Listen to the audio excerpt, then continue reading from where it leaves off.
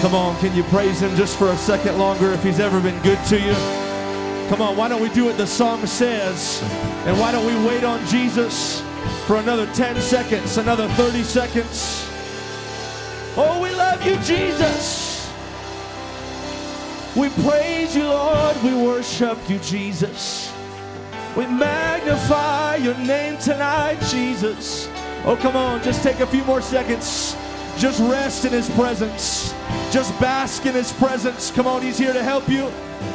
You're feeling his presence because he loves you. He's crazy about you. He loves everybody in this place. Jesus, I trust you. Jesus, I put all my faith in you, Lord. Jesus, I put all my hope in you, Lord. I put all my faith in you, Jesus, my trust in you, Lord. Thank you, Jesus. Thank you, Jesus. Why don't we give the King of Kings and the Lord of Lords a great hand clap of praise tonight?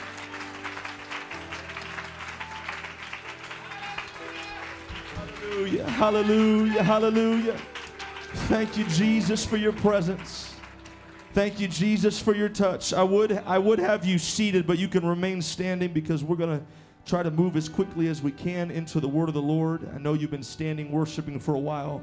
We'll get you seated in a moment, but I want to take advantage of this moment that we feel right now in this house. I don't ever want to take for granted the presence of the Lord that we feel tonight in this house.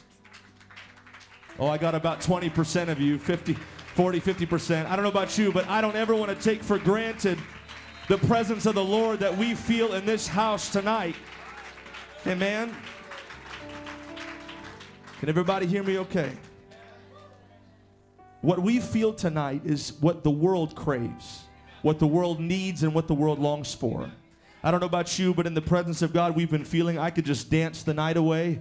I could just find a corner somewhere and bow my head and just get lost in the presence of the Lord. I am so thankful. Listen, if you're new here and you don't know what all this is about, can I tell you what you've been feeling in your heart, that overwhelming feeling? That's the presence of God. That's the love of Jesus, and there's a whole lot more where that comes from. That's just the beginning. Amen. And if you make up in your mind throughout the rest of this service that you're going to open your heart and mind to Jesus, then what you've been feeling throughout this worship service, you can feel it magnified even greater. You can feel and experience even more of the presence and the love of Jesus. And I said it once, I'll say it again. The reason why we're feeling what we're feeling is because he loves every young man and young woman under the sound of my voice in this place. He's here for you. He's here to touch you, and I hope you're here for him as well. I hope you're here to touch heaven as well. One more time. Come on, I just feel his presence. Would you put your hands together for Jesus?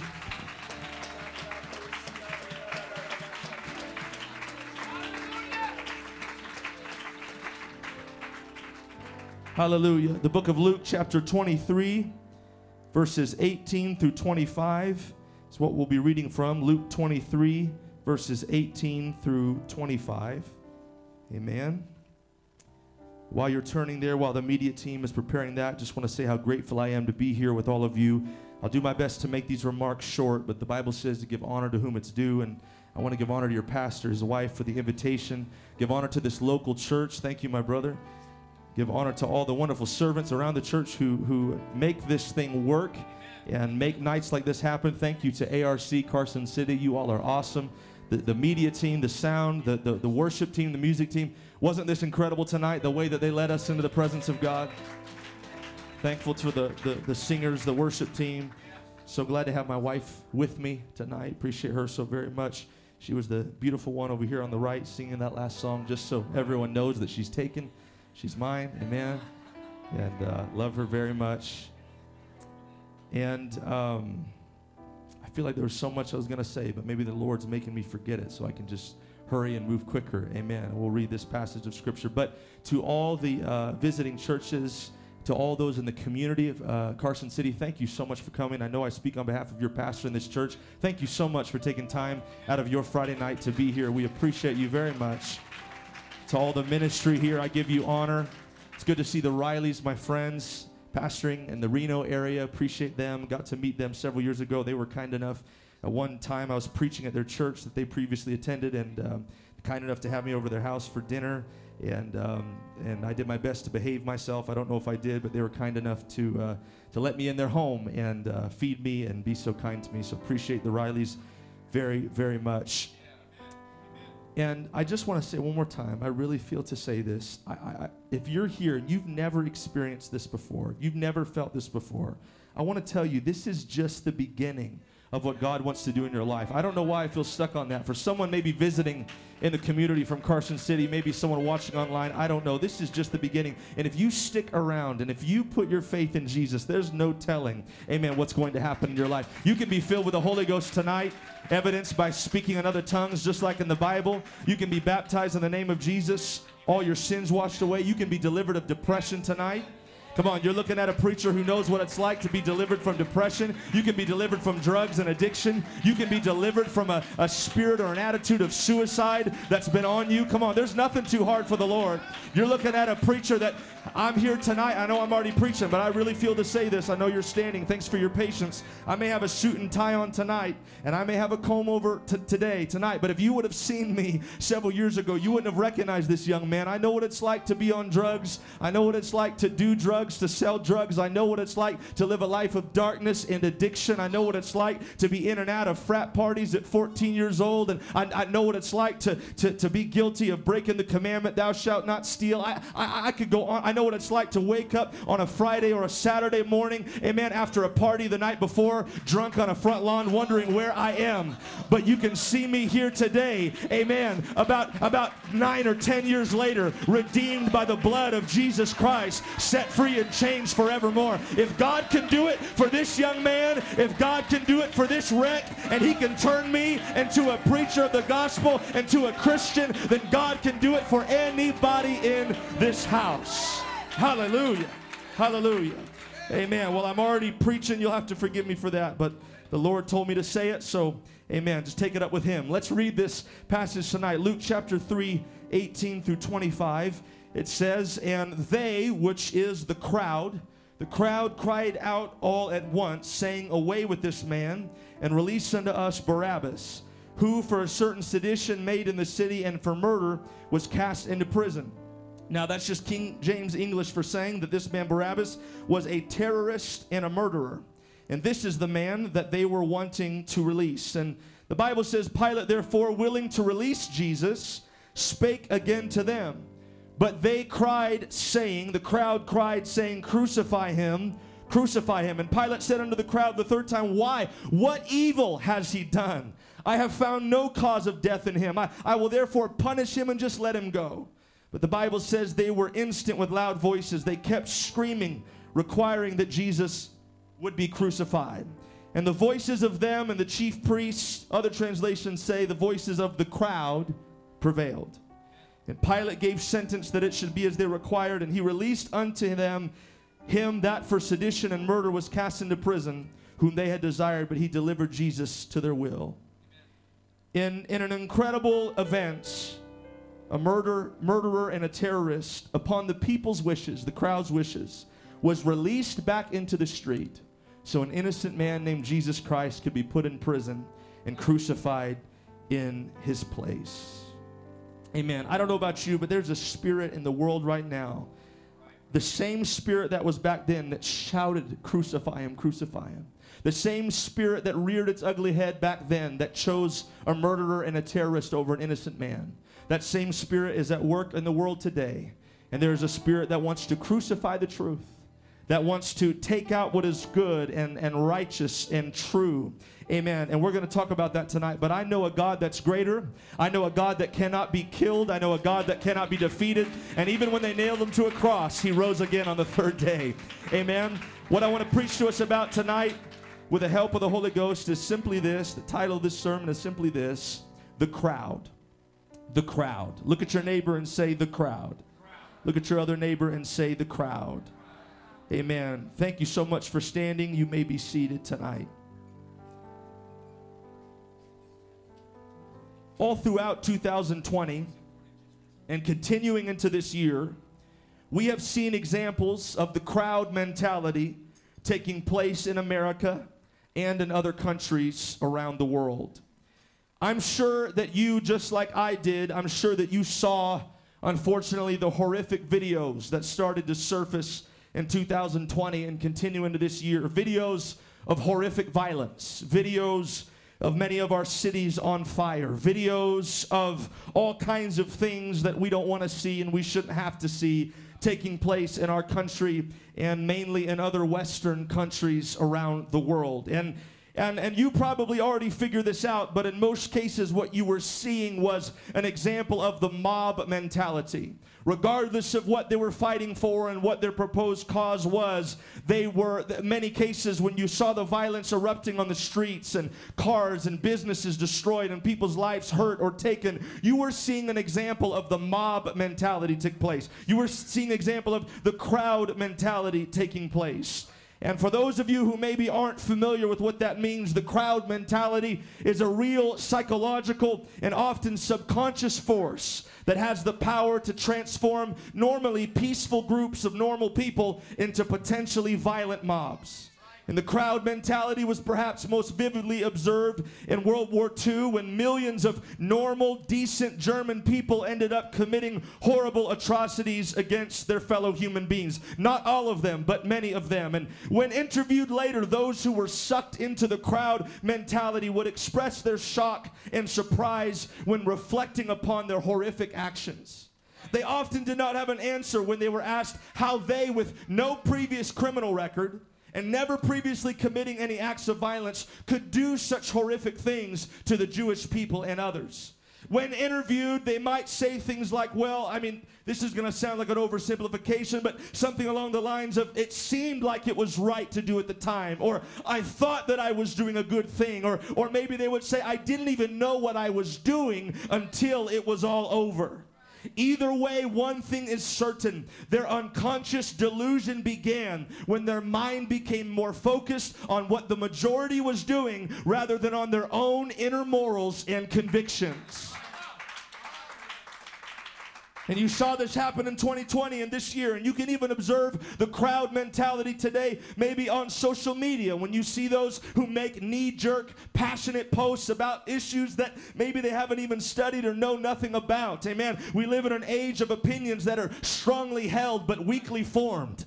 Strongly held but weakly formed. And so these people will publicly express whatever sentiment, whatever idea is in agreement with the norm. And it's so easy for us to do as humans that most of us aren't even aware that we're doing it. And humans have a tendency, especially within a large group, to imitate one another's behavior. Now, if you're in a large group, a good community that's doing good things, then there is something called positive peer pressure, which is a good thing. If there's people that are influencing, people to do good things, to do charity, to love people, and to worship God, then of course these are all good things. But when we talk about the crowd mentality in psychology, that's almost always referring to a negative. And so these people end up professing beliefs and acting out in ways that they never would have otherwise done or considered independently. And that's why, for just one example, it can sometimes feel natural and even pleasurable to pass along gossip when we hear it. Because if everyone's talking about it and everyone's doing it, why wouldn't we? It can even feel counterintuitive to stop the gossip when you hear it spoken. And these are all examples of the mob mentality. Big examples and small examples. And psychologists don't have all the answers yet, but it is very clear that the crowd mentality is real and it has existed all throughout human history. In fact, in your Bible, you will find countless examples of the crowd. Now, I know I'm taking my time here. I'm going to preach to you in just a minute, but just stay with me. In Genesis chapter 6, there was a crowd. There was a crowd of wicked and violent people laughing at a righteous man named Noah who was working hard to serve God and protect his family. In Exodus chapter 32, there was a crowd. And this crowd of idolatrous backsliders made a statue of a golden cow and worshiped it while the man of God named Moses was up on a mountain praying. In 1 Samuel chapter 8, there was a crowd. And these crowds went against God's will. They demanded a king despite the old and wise prophet Samuel's reminder to them that they were already serving the King of Kings. In 1 Kings chapter 18, there was a crowd made up of the prophets of Baal, a wicked king Ahab, a vicious individual named Jezebel, and one righteous prophet named Elijah standing against them.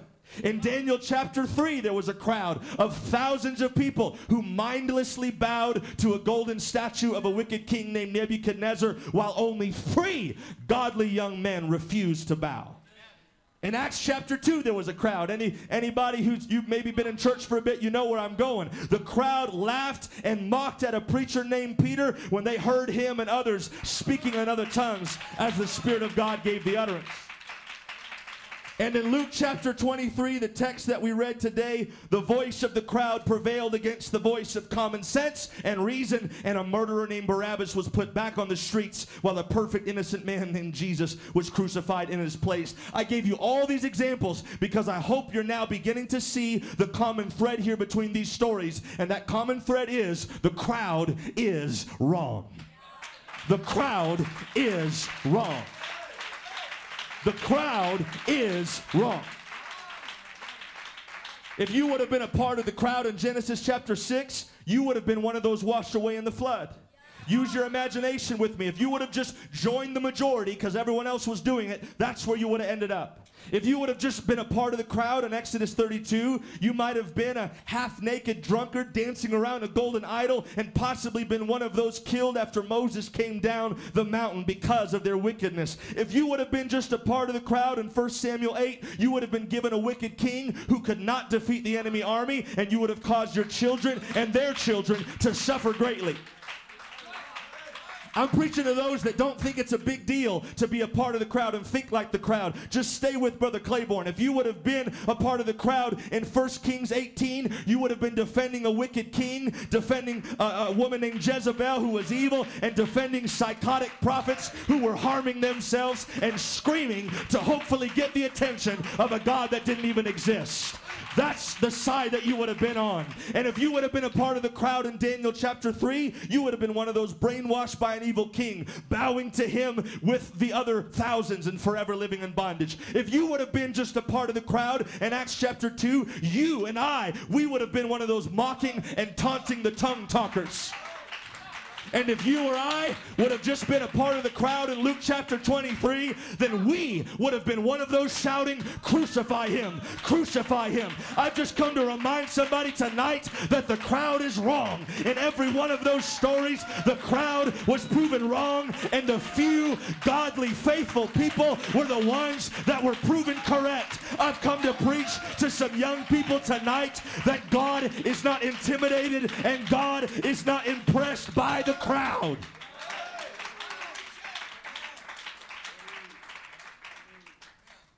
No matter how big the crowd was, those who stood on God's side were always the victors. No matter how intimidating the majority looked, the minority that stayed on God's side were always the ones that overcame. Why do you think, amen, that the Word of God is still here today, despite for thousands of years, emperors and dynasties trying to destroy this Word? Do you understand that while other nations were putting all their heart and investment into great cities like Rome and Babylon, they were putting all their investment into stone and gold and wood, magnificent edifices, while they were putting all their emphasis into that, amen, the people of God, the Jewish people, you know what they were doing? They didn't have a whole lot of fancy synagogues or fancy cities or big, beautiful this or that, but you know what they did? They recited this, they memorized this, they passed it on to their children, and guess what? The ancient city of Rome is gone. The ancient city of Babylon is gone. All those ancient emperors and dynasties are gone. But the Word of God is still here. The Word of God still remains alive and well tonight. Can I tell somebody, just because there's a majority does not mean that the majority is correct. Those who stand on the Word, those who stand on God's side are the ones that will always win in the end. Somebody praise Him if you believe that.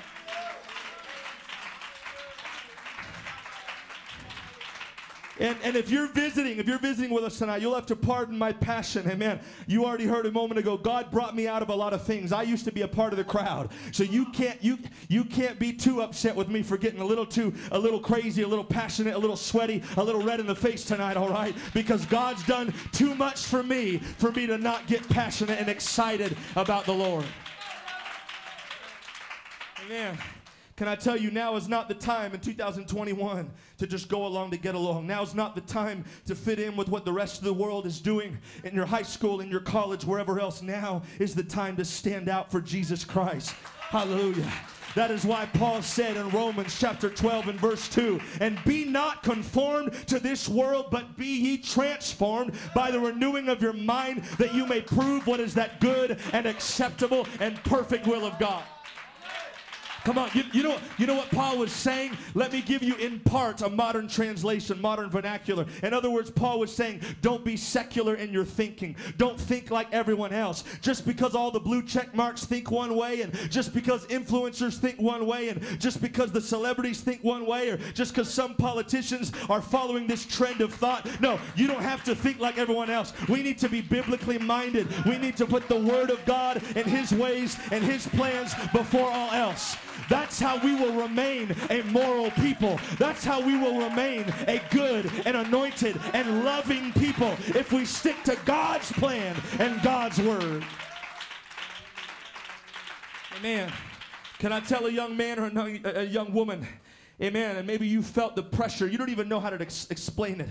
But if you've lived on planet Earth for the past 2 years, you felt the pressure that I'm talking about. You felt the intensity. You felt the world changing. You felt the horror of the sickness or the pandemic that we've had to go through. You felt the pain of losses, and you felt the pressures of government changes, political changes, and all kinds of different stresses around the world, and lockdowns and isolation. You felt the pressure, and it's like there's this pressure that's just trying to push us down and push us into the dirt. There's a pressure that is trying to wear out young people and wear out the church and wear out the saints. But can I tell someone, no matter what the world tries to say to you and lie to you, you are not just a part of the collective. You are not just a part of the crowd. You are not just a nobody. Come on. You are not just another abstract piece of the puzzle. You are a unique, one-of-a-kind individual, fearfully and wonderfully made by the hands of God.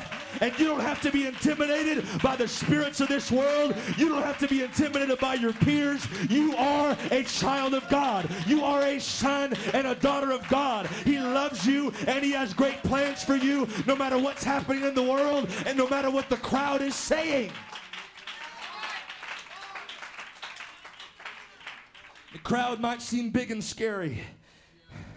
You know, when you're faced up against a majority, and it seems like the whole world or a lot of people or institutions or whatever might be against you, it seems big and scary. But can I tell you, when it comes to the way God sees it and it comes to God's economy, the crowd doesn't get to vote. The crowd doesn't get to pick the winners and the losers. The world does not have the power to determine your destiny. No matter how much pressure you've gone through, no matter how difficult it's been being off of school for a year and trying to figure out your future, no matter how hard all those questions are, no matter what kind of fear you felt over the past 2 years, and God knows the spirit of fear has been raging its ugly head around the world. Amen. No matter what, no matter any of those things in the world does not have the power to determine your destiny. If you give your life to God, only God will have the power to determine your destiny. Those who stand up for truth and those who stand up for righteousness in an evil world, those who defy fear for the kingdom of God, those are the winners. Those are the winners. Don't get it confused. The crowd's not going to win. I know it looks big. I know it looks dark, but we've already read the back of the book and we know who wins. The crowd will not win. Don't be on the crowd side. Get on the Lord's side. Get in His kingdom. Give your life to Him. Give your heart to Him, because with Him you will win. With Him and only with Him will you win. Somebody praise Him if you believe that.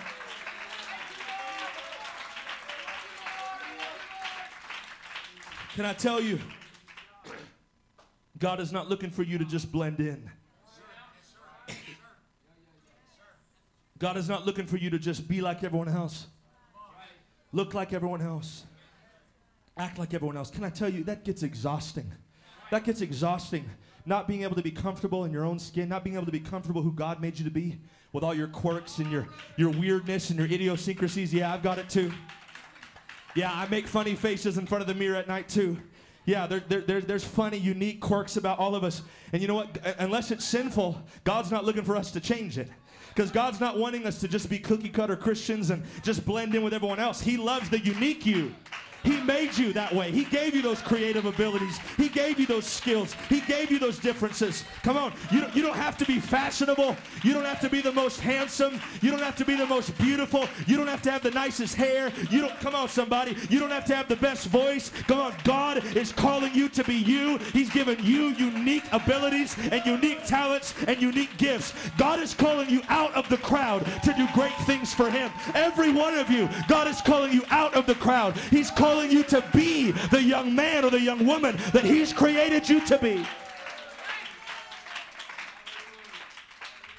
I'm sick of seeing people take hints and take advice from people that have no business giving advice, and we should have no business taking it. As I said earlier, just because somebody on social media is called an influencer doesn't mean they should be influencing you. Doesn't mean they should be influencing me. Come on, they may have a blue check mark, but all that means is they're verified by the world. That doesn't mean that God verifies all of what they're saying. I don't know about you, but I want to make sure my mind and my heart is shaped by the Word of God and by the will of God. Amen? And I know it gets intense. I know it gets hard sometimes. And I know there's that pressure that we mentioned earlier. But listen, if you need to go through your list of people you follow, if they've been making you depressed, because every time you see a photo or video, all you feel is like, I'll never measure up to that. I'll never look like that. I'll never be able to afford clothes like that. I'll never be able to afford a car like that. And so it just depresses you all the time, despite your best efforts to be just like them. You know what? I think it's high time we could all agree to scroll through that list and start unfollowing some people. Start unfollowing some people that aren't good for us, that are just making you depressed, that are just making you insecure, that are just making you not feel good about yourself. Come on, somebody. Come on, you need to follow people that are going to be posting scriptures. You need to be following people that are posting preaching clips. You need to be following godly people and godly examples and godly heroes. Amen. Because you're not just some hamster in a wheel. You're not just some box on an assembly line. You are different. Amen. And the world doesn't know what to do with different. The world doesn't know what to do with out-of-box people. But listen, the world's going to have to get used to it because we serve an out-of-box God. And if you're going to give all yourself to an out-of-box God, you cannot put God in the box. God is not happy when we try to put him in a box. And we try to say, God can only move here. God can only do this. God can't do this. God says, wait just a minute. I'm the creator of the heavens and the earth. You can't put me in a box. And we ought to think the same way. As long as we're within the parameters of the Word of God, I say, hey world, hey crowd, you can't put me in a box. I am who God says I am. I'm a son of God. I'm a daughter of God. I will teach that Bible study. I will preach that sermon. I will start that new creative ministry. I will start that homeless shelter. I will do whatever it is that God's calling me to. You can't put me in a box. And there's a great calling on the lives of the young people in this house tonight. That's why I'm preaching this. God is calling you tonight out of the crowd and deeper into his presence, deeper into relationship with him. God's calling you out of average, and he's calling you into intimacy with him. What Jesus wants is intimacy with every single person in this place. He will not be satisfied with anything less but your heart. He will keep pursuing you until you give him all of your heart. And you will never be at peace, and you will never know the meaning and the purpose that you could know until you make that decision. Jesus, I give you all of my heart. Not my will, but thy will be done. Not my will any longer, but thy will be done. God, I've got plans to go to college, but before I do that, I want to make sure, is this your will for my life? God, I'm considering going to that high school, but before I do, I'm going to get on my knees and pray. Is that where you want me to go? Is that what you want me to do? We've got to put Jesus back on the throne of our life and let him rule and reign. Come on, I don't want to let the crowd decide my future. I don't want to let the crowd decide where I'm going to go. No, I'm going to follow the will of God for my life. Come on, if you want the will of God to be done in your life, somebody clap your hands and lift your voice right now.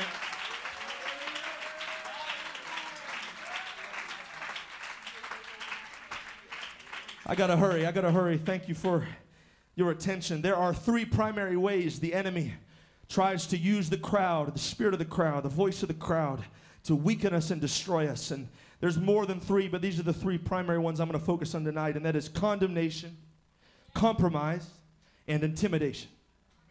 These are things the crowd specializes in: condemnation, compromise, and intimidation.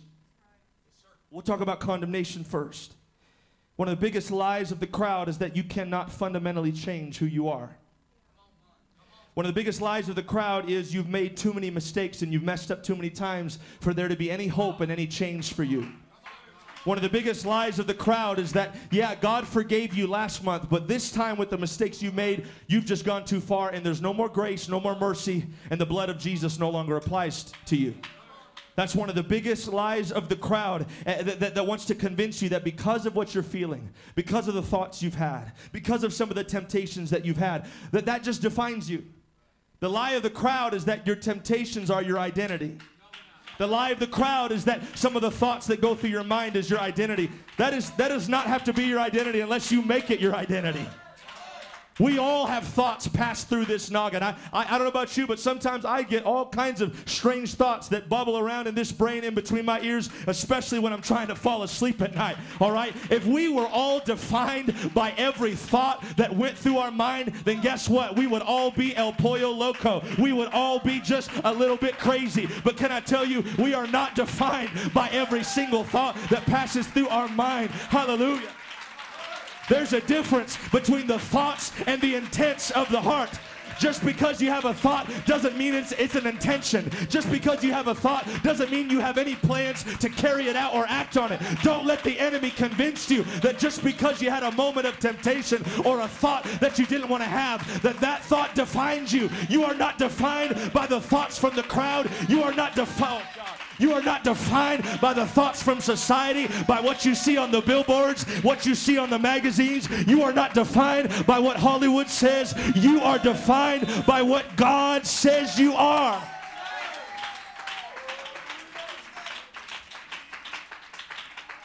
And we're going to tackle that giant, that lying devil of condemnation tonight. Nobody has to leave this place with your head held down in condemnation and shame. Do you hear me?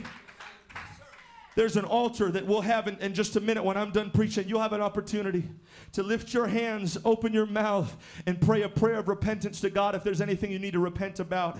And God, the Bible says He hears our repentance. He will hear it. He will receive it. Amen. You can repent and be forgiven. Amen. Of whatever the things you've been battling tonight, whatever the mistakes you've made. And can I tell you, if you've never been baptized in the name of Jesus Christ and had the record, the list of all your sins removed, as it says in Acts 2:38, for the remission of sins, I'm here to tell someone there's a baptistry and there's water here tonight. You can be baptized in the name of Jesus and have all your sins washed away. You can beat that lying giant of condemnation forever, knowing that you've been washed in the blood of Jesus Christ.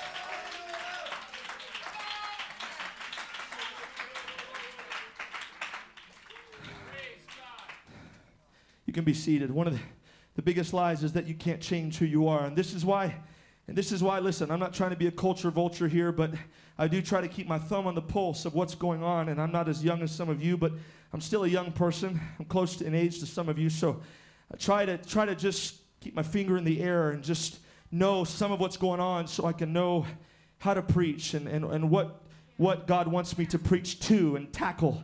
And so I don't listen to inappropriate music. Don't worry, I don't personally listen to carnal music or anything like that. But I go into grocery stores like anyone else.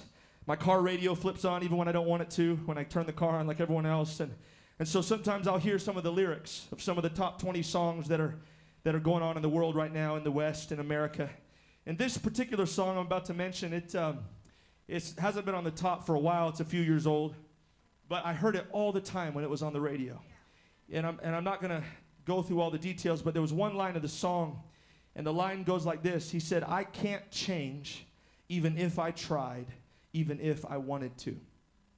I can't change even if I tried, even if I wanted to. This was a song. Some of you already know what song I'm talking about. If you heard this on the radio too, if you went shopping and you heard it played in the store as well. And this is a song that's actually about sexuality. And the artist of the song is basically saying that he thought he was one way, he turned out a different way, and he was saying, and you know what, this is just the way it is, because I can't change even if I tried, even if I wanted to. And I wanted to find that person and grab him lovingly and say, no, you can change if only you wanted to. With Jesus, you can change anything that you want to change. If you want to change and you want deliverance and you want redemption, Jesus can provide that for you.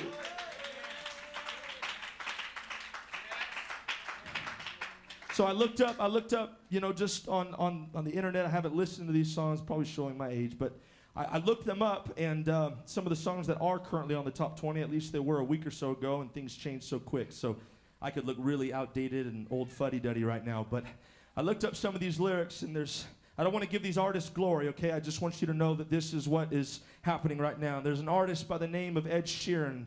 There's a song that is out called Bad Habits, and again, I do not recommend you at all listening to these songs, but there's a main line in the song that says, I was looking for a way out, but now I cannot escape. I was looking for a way out, but now I can't escape. There's another song that's also on the radio waves right now. Again, at least it was a week ago, by an artist named Justin Bieber, and I almost have to repent just for saying his name. Amen. There's an altar after, I can pray there as well. But the song is called Stay, and the lyrics go like this. I want you to hear this because I want you to understand this is not happenstance. This is not an accident. We're talking about the spirit of the age and the spirit of the crowd that's lying to our young people right now.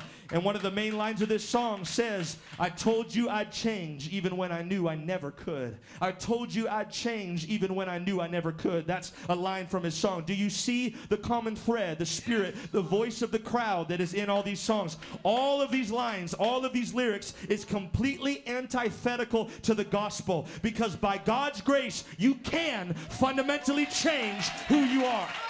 By God's grace you can fundamentally change who you are. Oh, I wish somebody would praise him if you believe that. I wish somebody's faith would rise with mine right now if you believe that. Why do you think the scripture that we just referenced a moment ago in Romans says that you can be transformed by the renewing of your mind? Why do you think 1 Corinthians 6:11 says, and such were some of you. You used to be addicts. You used to be prostitutes. You used to have sexual issues and addictions. You used to be an alcoholic and a drug dealer and a drug addict. This is what the Bible says. And such were some of you. But you've been washed, you've been transformed, you've been sanctified, you've been justified by the name of our Lord Jesus and by the Spirit of our God. Can I tell someone tonight, when you live for Jesus, change is not only possible, change is inevitable. When you truly live for Jesus, change is not only possible, but change is inevitable. Somebody praise him if you believe in the transformative power of God. Hallelujah. Somebody clap your hands to Jesus.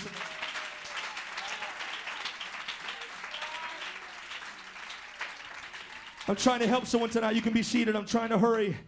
Amen. I've got a timer up here, so I am being mindful of your time. But there's a few things the Lord wants us to get through. We just talked about condemnation. That's one of the lies the enemy speaks to us, that we can't change and that we're too messed up to change. That's such a lie.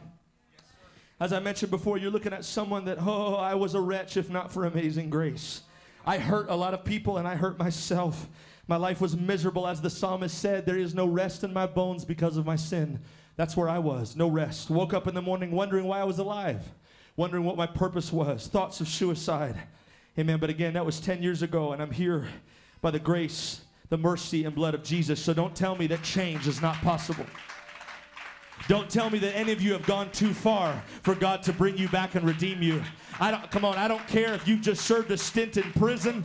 I don't care if you just got off of an addiction. I don't care if you got done looking at something you shouldn't look at. God can forgive you. God can transform you. God can turn everything around in your life if you would just give yourself to him and give him the chance. Amen. Giving up is never an option. Believing the lie of the enemy is never an option. So we rebuke and reject the lie the crowd speaks of condemnation. And here's the second thing that the crowd just tries to push on us. We mentioned is compromise. Compromise. Can I tell you, the crowd, the spirit of the age, the spirit of this world always follows what is trendy. But the Christian's job is to always follow what is truthful. Can I tell you, I am concerned by the amount of people in the church and out of the church that I have seen buy into propaganda and buy into misinformation. Can I remind someone, the Bible says that the enemy, he's the father of lies. He's the prince of propaganda. And as Christians, we are supposed to have a biblical worldview that transcends media narratives and politics. We're supposed to have a biblical worldview that is higher than Republican and higher than Democrat. We're supposed to have a biblical worldview that transcends whoever is in the White House, all right? And we have a responsibility to study things carefully and to ensure that we are choosing what is true over what is trendy, that we are choosing what is biblical over whatever the world happens to be saying. Say, come on, preacher, you're being a little aggressive. Trends are harmless, right? For the most part, trends are harmless. While many individual trends may be harmless, the psychology of trend following is dangerous. The biggest lie of trends is that you are being unique in following them. This is why so many people wear the same clothes, looking like carbon copies of each other, all the while convinced that they are unique for doing so with their fashion tastes. And if we take the concept of clothing and apply it to thought patterns or ideas, we can see how dangerous trends can be. Hear me, trends offer the illusion of individuality to lure you into conformity. Trends offer the illusion of individuality to lure you into conformity.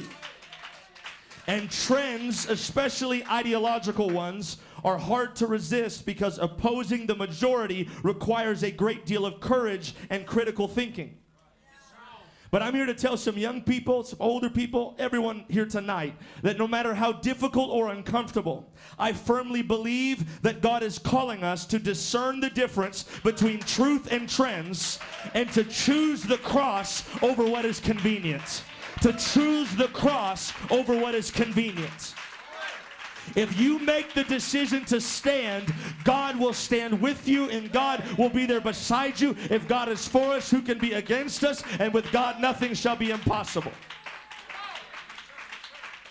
And if we do not have the courage now, right now, to resist popular worldly opinion that contradicts the Word of God, then how will we stand in the future against the increasing pressures of an anti-truth society? If we don't make the decision and we don't have the courage to stand now, how will we stand in the future? We must stand now, young people. And I'm happy to tell you that you're not standing alone. You've got other men and women of God around you, and you've got the King of Kings and Lord of Lords, that when you stand, He will be standing with you. Come on, young people. Stand in your high school. Stand in your college. Stand in your junior high school. Stand in your family. Stand in your friends. Stand for the truth of God's Word. Because at the end of the day, this is all that's going to matter. And Jesus and His Word and His kingdom is the only thing that's going to stand and last. And the winners are going to be the ones that stood on God's side, not on the crowd's side. This is why the Bible says you can be seated in Ephesians 6:13. Wherefore take unto you the whole armor of God, that ye may be able to withstand in the evil day, and having done all to stand. There's never been a time like now to put on that breastplate righteousness, a helmet of salvation. Can I tell you, say, what's the answer? How can I stand against all this pressure? His armor is your answer. His armor is your answer. You have nothing to fear. You can trust in Him and stand for what is right. The Bible says in the book of John that the darkness has not mastered the light. The darkness has not overcome the light. The darkness, no matter how bad it gets, folks, can never overcome the light of God. If you put yourself on... You put yourself on God's side. You cannot and will not be beaten. No matter what happens to you, no matter what suffering may come your way, you stand on God's side and you will win.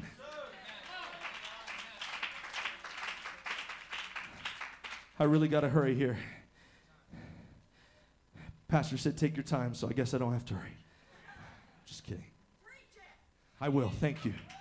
Amen. Thank you for your faith, sister. There are many, many things that are trending right now that concern me. But can I tell you one trend, because I don't have a lot of time left, that probably concerns me the most? And some of you will instantly know what I'm saying. Some of you might need some clarification. We'll make sense of it. But the trend that concerns me the most is the romanticizing of depression. The romanticizing of depression. Now let me explain for a minute. Depression is real, and if you've ever gone through it and experienced it, you know how real, how heavy, how awful it is. As someone that used to battle with that spirit and thoughts of suicide, I can tell you how real depression is. And I'm not making light of it, and I don't have any joy in my spirit tonight over the fact that you might be going through that. In fact, I feel a weight and a burden for you, and God can deliver you from that depression tonight. I'm not making light of depression. I know there's some people, it's so bad that they have to go and get different therapy or prescriptions or whatever. I am not knocking or making light of any of that. What I am talking about is specifically, I think, among the younger generations especially, where there is a romanticizing of depression.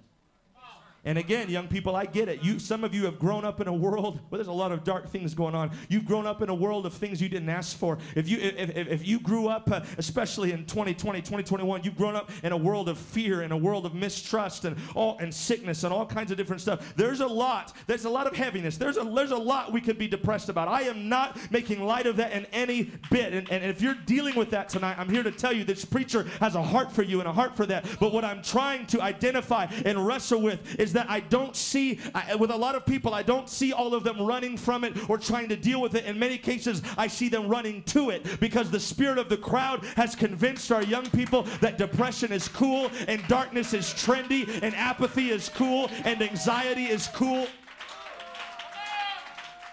Come on, I guess you have a different Instagram and Twitter than what I have. I see this stuff happening all the time. There is a flirtation with darkness. There is an unhealthy fascination with failure. Come on, there is a flirtation with a spirit of suicide. You can see it in TV shows. You can see it in movies. You can see it in songs that are written. There is a global gloom, especially amongst the younger generations, and I've come to preach to it. The enemy has convinced young people that it's cool to be a victim, that you're not cool unless you've got a long laundry list of problems or depressions or what have you. From the movies that are being released to the songs that are being written to the outfits even that are being worn by celebrities, there is a trend towards darkness and towards apathy. And I've come to preach against it with all of my heart tonight. I've come to rebuke it and reject that lie of the crowd with all of my heart tonight. You don't have to stay there. You don't have to stay down. Honey, depression is not cool. Anxiety is not cool. If you've ever been there, it's not fun. And you don't need to give into it. You don't need to just sit there and let your friends tell you that it's cool. No, you need to fight for joy. You need to fight for peace. You need to put your pain in the hands of God. Put your pain in its proper place and let God deliver you from whatever you've been dealing with. This is why one man said he's a doctor in the UK. His name is, he has a pen name, but I believe his real name or his pen name is Theodore Dalrymple. You can look him up. But he made this statement. He said, in Western society, he said, our aspirations have moved downward. He said there is almost a desire for social decline. He said the lower class used to, whatever that means, I'm not being disparaging, these are his words. The lower class used to aspire to be like the upper, and now horrifyingly, it is the opposite. Those are his words. And he dealt with all kinds of sick patients and people with mental illness in London. This man knows what he's talking about. The lower class used to aspire like the upper, but now horrifyingly it is the opposite. And that's why you see such a victim class and a victim culture. Everyone's scrambling over themselves to be the next victim and to be as messed up as they can possibly be. In Mark 9:22, there was I know this might seem a little intense, but listen, what the world is throwing at you is intense. That's why I'm being intense tonight. And in the book of Mark, chapter 9, verse 22, the Bible says there was a young man, just like many of you sitting here, a young man possessed with a devil. And the Bible says he was throwing himself into the fire. The demon, the possession, it was taking over him, and this young man was throwing himself into the fire. And can I tell you, I believe this is not to be harsh or unkind. I say this with a heavy heart. I believe this represents, sadly, many in this generation. It's like that story is an allegory, a metaphor of this generation. Our generation, in many cases, is not trying to avoid the fire. They aren't trying to walk through the fire, but they are throwing themselves into it. They are throwing themselves into harm's way. In many cases, they're desperate for attention. And I understand, because dad's not there and mom's not there, and you've been given a situation that you didn't ask for. And so you're just desperate for someone to notice you. And you got those A's on your report card, and you thought your guardian or your parent would be happy for you. Instead, they grunted and waved you aside, turned their eyes back to the television, lit the cigarette to their lips, and they wanted nothing to do with you. And so you're desperate to get attention from something or someone. And so you throw yourself into that fire over and over again, desperate to feel something and desperate for somebody's attention. This generation, sadly, is a generation that would rather feel pain than feel nothing at all. At least that's the way that they think. But can I tell you, there's something better than feeling nothing, and there's something better than feeling pain, and that is feeling the love of Jesus Christ. That is experiencing the purpose and the presence and the joy and the redemption of Jesus Christ. You can feel his presence tonight. You can feel his love tonight. You can feel his joy tonight. You don't have to leave here the same way that you came. You know what God's will for you is, young man, young lady? You can be seated. His will for you is Micah 7:8. You know what that says? I know I got some Bible quizzers. You're itching to quote it. Rejoice not against me, O mine enemy. This is God's will for you. This is his word. When I fall, what does it say? I'm gonna stay down. I'm gonna grovel in it. I'm gonna tell everyone else and just spend years talking about my fall and get a laundry list of prescription and get a laundry. No, it says, when I fall, I shall arise. That's what God's will is for you. When I sit in darkness, Micah 7:8 says, the Lord shall be a light unto me. In other words, when I trip and fall, when I'm depressed, when I have problems, when I make mistakes, I'm not going to sit in darkness. I'm not going to stay in depression. I'm not going to just sit down there because all my other friends are doing it. No, I'm going to give myself to the Lord. I'm going to say, I shall arise. I shall pray. I shall read my word. I will call a friend. I will call my pastor. I will go to church. I will get an accountability partner, because I am not going to sit here in darkness any longer. I need somebody to praise him. Somebody praise him. I want the musician to come. You got to make up in your mind. You got to reject the obsession with depression. I hope you hear Brother Claiborne's heart. I hope you know I'm not here to be unkind to anybody. I'm here to help someone. Jesus is here to help someone tonight.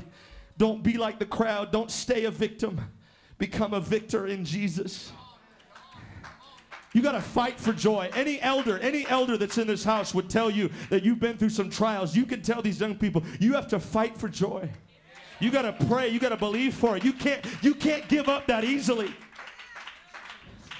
No one said that it would come easy, but it's worth fighting for. Hope is worth fighting for. Joy is worth lifting your hands, letting tears come down your eyes, and praying to Jesus for. Fight the depression.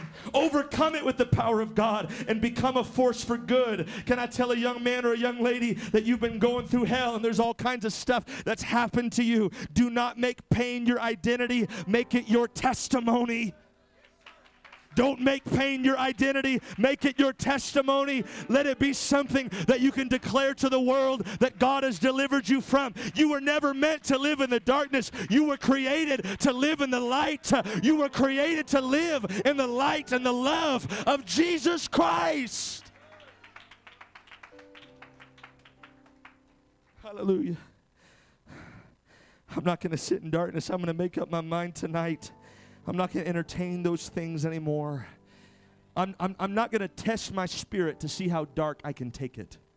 You young people know what I'm talking about. When I feel down, I'm not going to find the darkest music I can possibly listen to ruminate in the darkness and to fantasize about the depression and to let my mind go into all these deep, dark corners.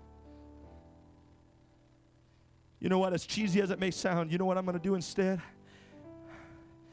I'm going to get on the church website and find a preaching clip of pastor or whoever. And instead of sitting in my darkness, I'm going to listen to the Word of God. You know what? As cheesy as this may sound, I'm going to put on some worship music. And instead of letting myself lower and descend into darkness, I'm going to put some music on my phone or whatever. And I'm going to let the words of the Word, and I'm going to let the love of Jesus, and I'm going to let the anointing in that song lift my spirit out of that darkness. Hallelujah. I'm not going to stay away from church when I feel so dark and when I feel so heavy and so down. No, that's exactly when I need the church. That's exactly when I need the people of God, my brothers and sisters around me.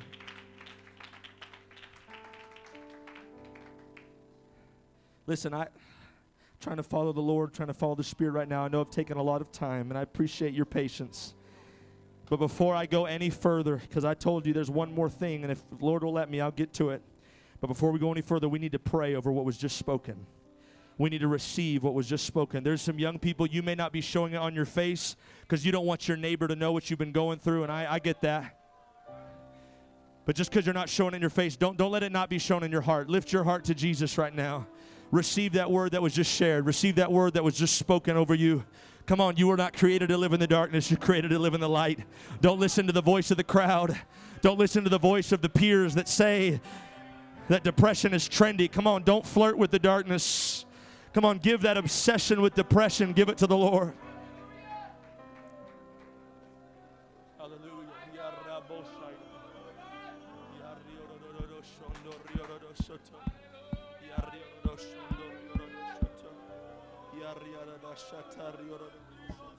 Come on, take a minute and pray just a few more seconds. I want to be sensitive to what God wants. Come on, just stay in that spirit of prayer for a minute. Stay in the spirit of prayer for a minute.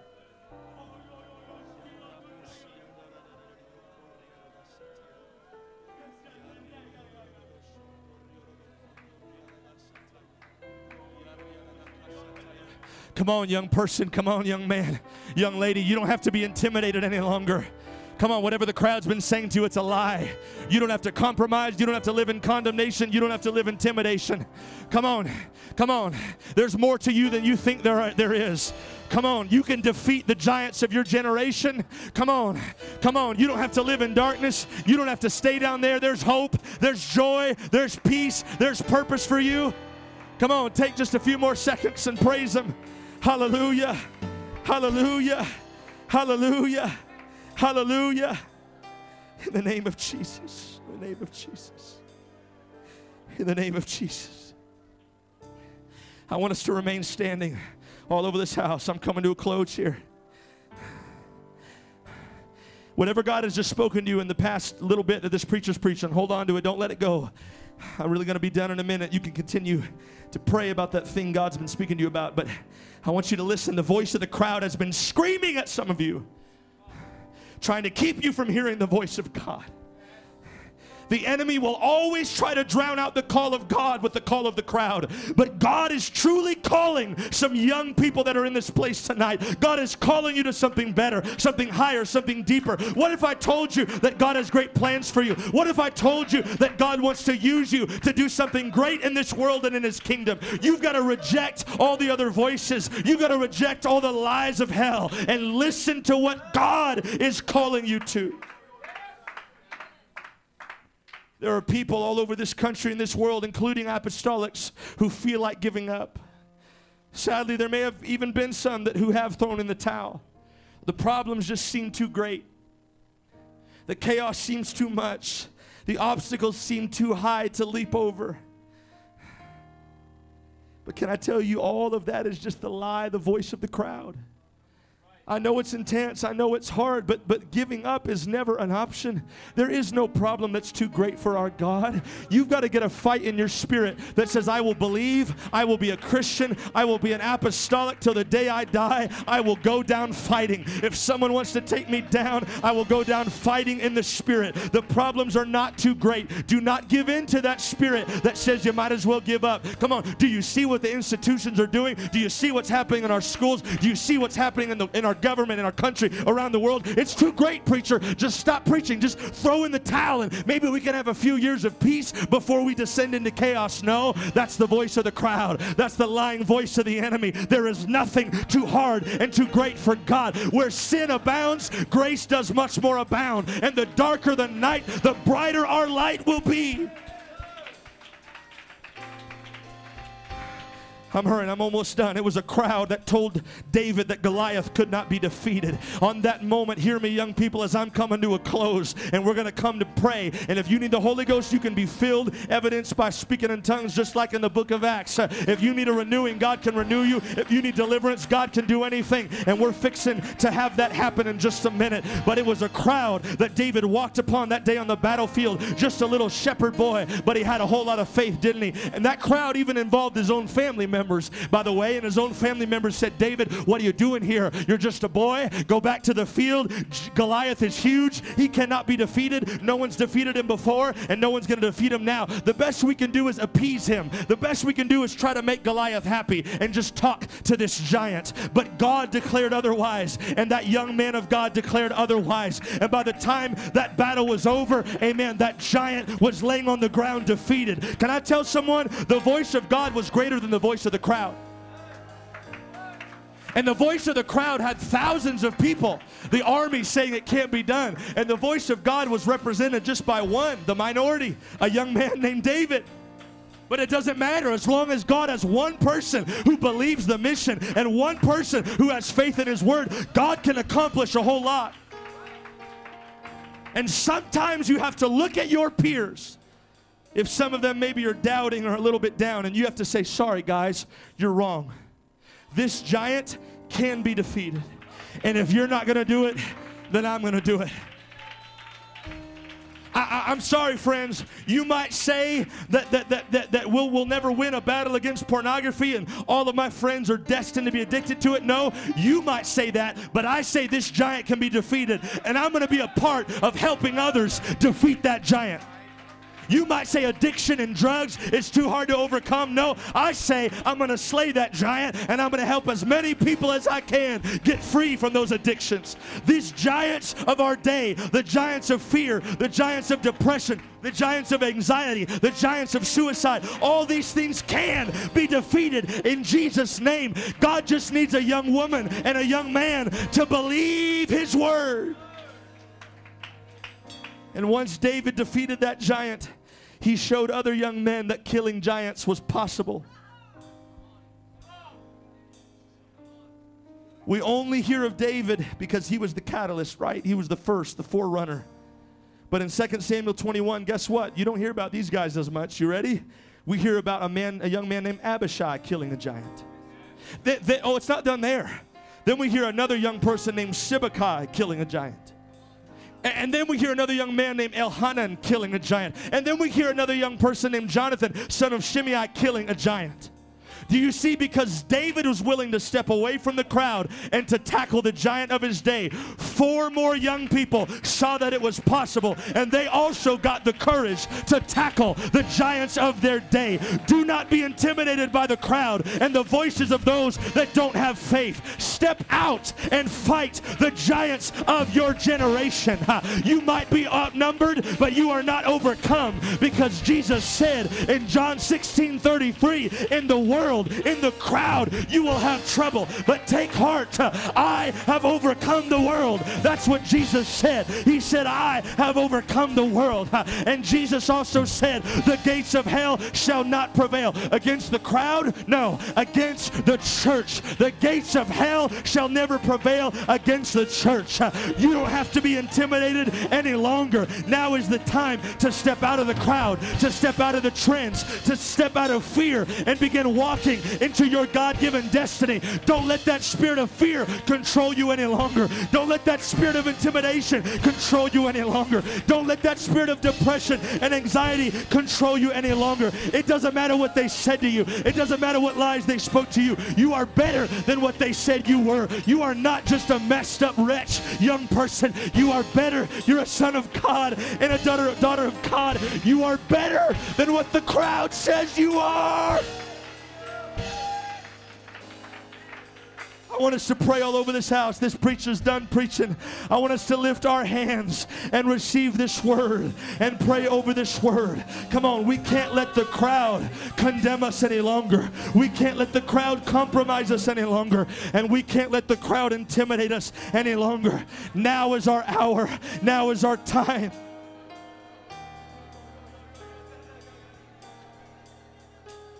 Come on, that's it, saints of God. That's it, young person. Come on, if you're visiting with us, I know this might seem different. This might seem a little odd or intense, but why don't you just try Jesus? Come on, if you tried everything else, try him. He's better than drugs. He's better than alcohol. He's better than anything in this world. Just lift your hands and talk to him. Lift your hands and tell him what you need. If you've got sins you need to repent of, then just tell him, Jesus, I'm sorry for my sins.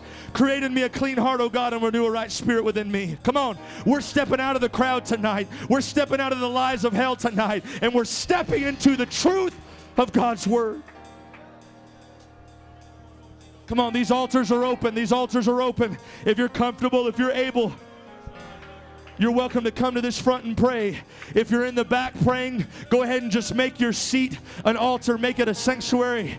Make your pew an altar. But if you can, come to this front if you want to. Come on and let's pray over what God has spoken to us tonight. Come on, young person, you're not just a part of the crowd. You're not like everyone else. You weren't made to be like everyone else. Come on. Jesus loves you. He's crazy about you. He's got a great purpose and a great destiny for you. Come on, you don't have to hurt yourself any longer.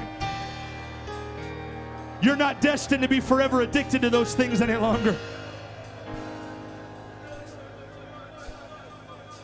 Come on, you're not just the young man with the issues. You're a son of God. You're not just the young lady with all the issues. No, no. God sees so much potential in you. You're a daughter of God, and he's got great plans for you. Come on, friends. Come on, church. Let's push. Come on. God is delivering some people tonight. Come on. Step into his deliverance. Step into the truth tonight. I reject the darkness. I won't sit in it any longer. Come on. I accept the call of God for my life. I won't listen to all the other voices any longer. God, whatever you want me to do, whatever you want me to go, whatever you want me to give, so be it.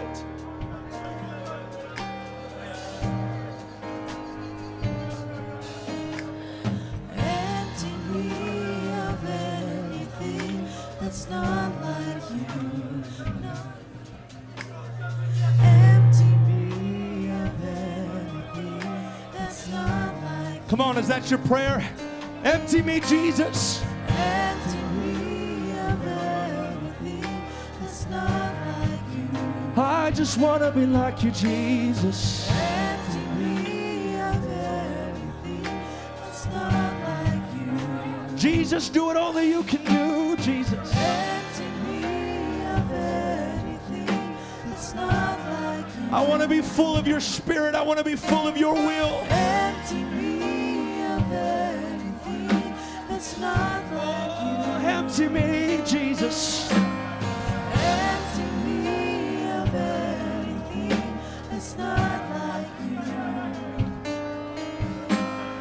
Empty me of anything that's not like you. Fill me with your glory. Fill me with your power. Fill me with your presence. Lord, I long to be like you. Fill me with your goodness, your love that has no limits. Fill me with your spirit.